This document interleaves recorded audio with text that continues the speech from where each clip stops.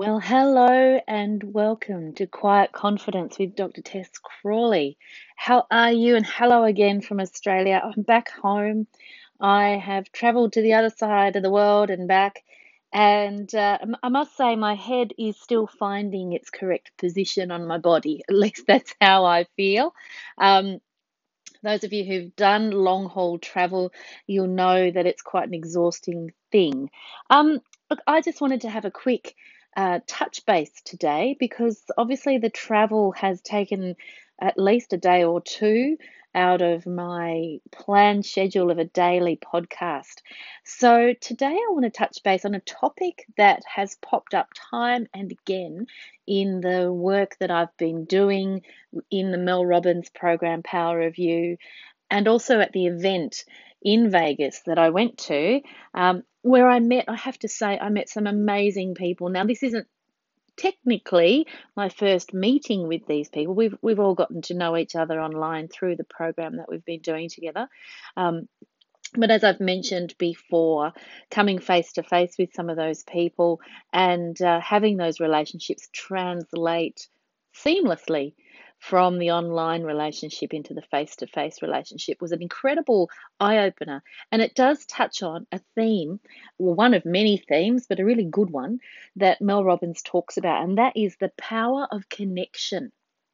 And I think so many people feel and fear that our use and our reliance or reliance on and use of the internet can actually create a sense of isolation because we're shut away with our faces in our phones or in our laptops and not interacting. What I am finding, and I'm finding increasingly this to be the case, is that more and more people are becoming more connected with other people than they might have otherwise through their use of the internet. So I know with my mentoring program for mental health professionals, I have people from all over Australia finding their tribe in inverted commas of other mental health professionals, and some of these clinicians have felt quite isolated as practice owners or as people moving into private practice. They felt quite isolated and not really sure who to have these conversations with. Nobody else around them kind of got the topics that they were wanting to cover. And I've found the same is true within this Power of You group, that many of us have been able to make connections with people from all over the world because we're all coming from a similar place. So I would encourage you to think of this phrase, the power of connection, and think about the relationships that you might be able to build on or establish through participation in some online groups, whether they're therapy groups or whether they're professional groups or whether they're interest groups. You might be really into crocheting and you might find that there's a crocheting group on Facebook that you could join. Now, it's not enough to be a member of these things. What I've learned is the more you put in, the more you get out. So by actively engaging, commenting on other people's posts, sharing your own personal story, doesn't mean you need to give too much information, but sharing a little bit about yourself, giving of yourself within these groups really can actually lift you into another level of engagement with the other members of that group. So I have found this to be a bit of an eye opener for me. As a psychologist, we know that individual therapy and group therapy are both very beneficial. It is very hard as a psychologist, it's really, really hard to get group programs to fly, to be honest, because people aren't so keen to share their private stories and their private worries in a group setting. And so they tend to prefer the individual therapy situation. And I think that's true for many of us, that unless we know everybody in the group, we're going to be a little less inclined to give too much of ourselves. What I think makes the difference in an online group is there is that protection both of anonymity if you use a pseudonym, but also anonymity because it might be a group based in America. And if you're in Australia, well, they're not going to know your friends and family anyway, are they? Now, a lot of these groups on Facebook and elsewhere, they are, private so that nobody else can see what you're talking about. And that gives people a sense of bravery or sense of courage to talk a little bit more about some of their fears and concerns. So get putting therapy aside, let's just talk about this concept of connection and connect. We as a species are designed to connect with one another. We're like walking Lego blocks. We are a um, social body. We are designed to be social, to interact with each other. That is one of our survival mechanisms. And yet more and more we work in isolation. Families don't have the same multi-generational support that they've had in the past. Where more and more new parents are struggling to balance it all by themselves.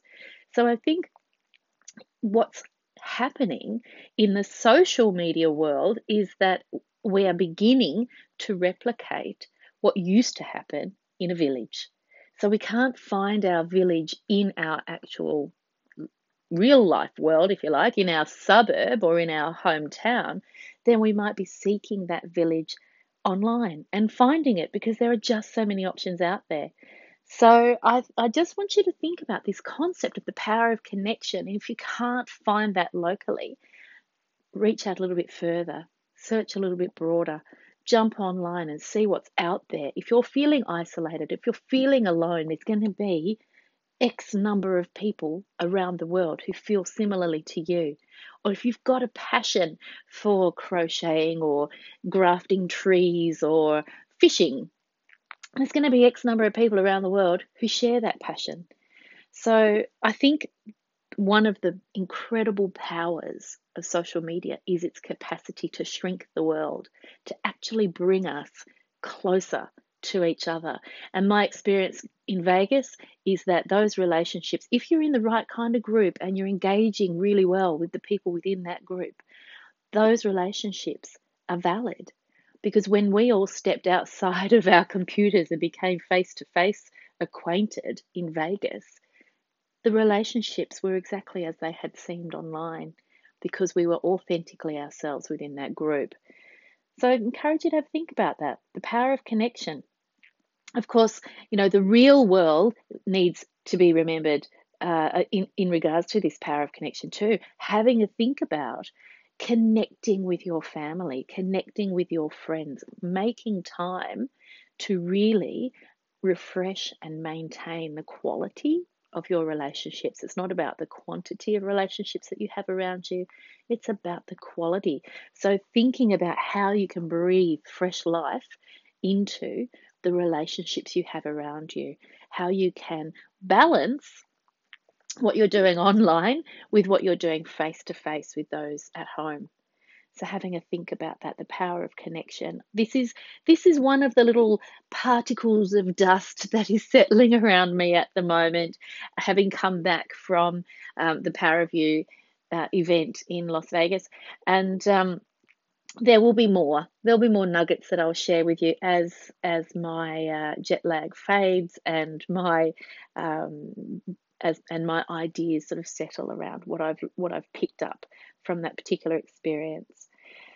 So that's it for me today. A little thought on the power of connection and how you might apply it, whether in an online world or in a face-to-face world with your family. Have a think about it. Love to hear your thoughts. Have a great day wherever you are, and I will talk to you again tomorrow. Bye bye for now.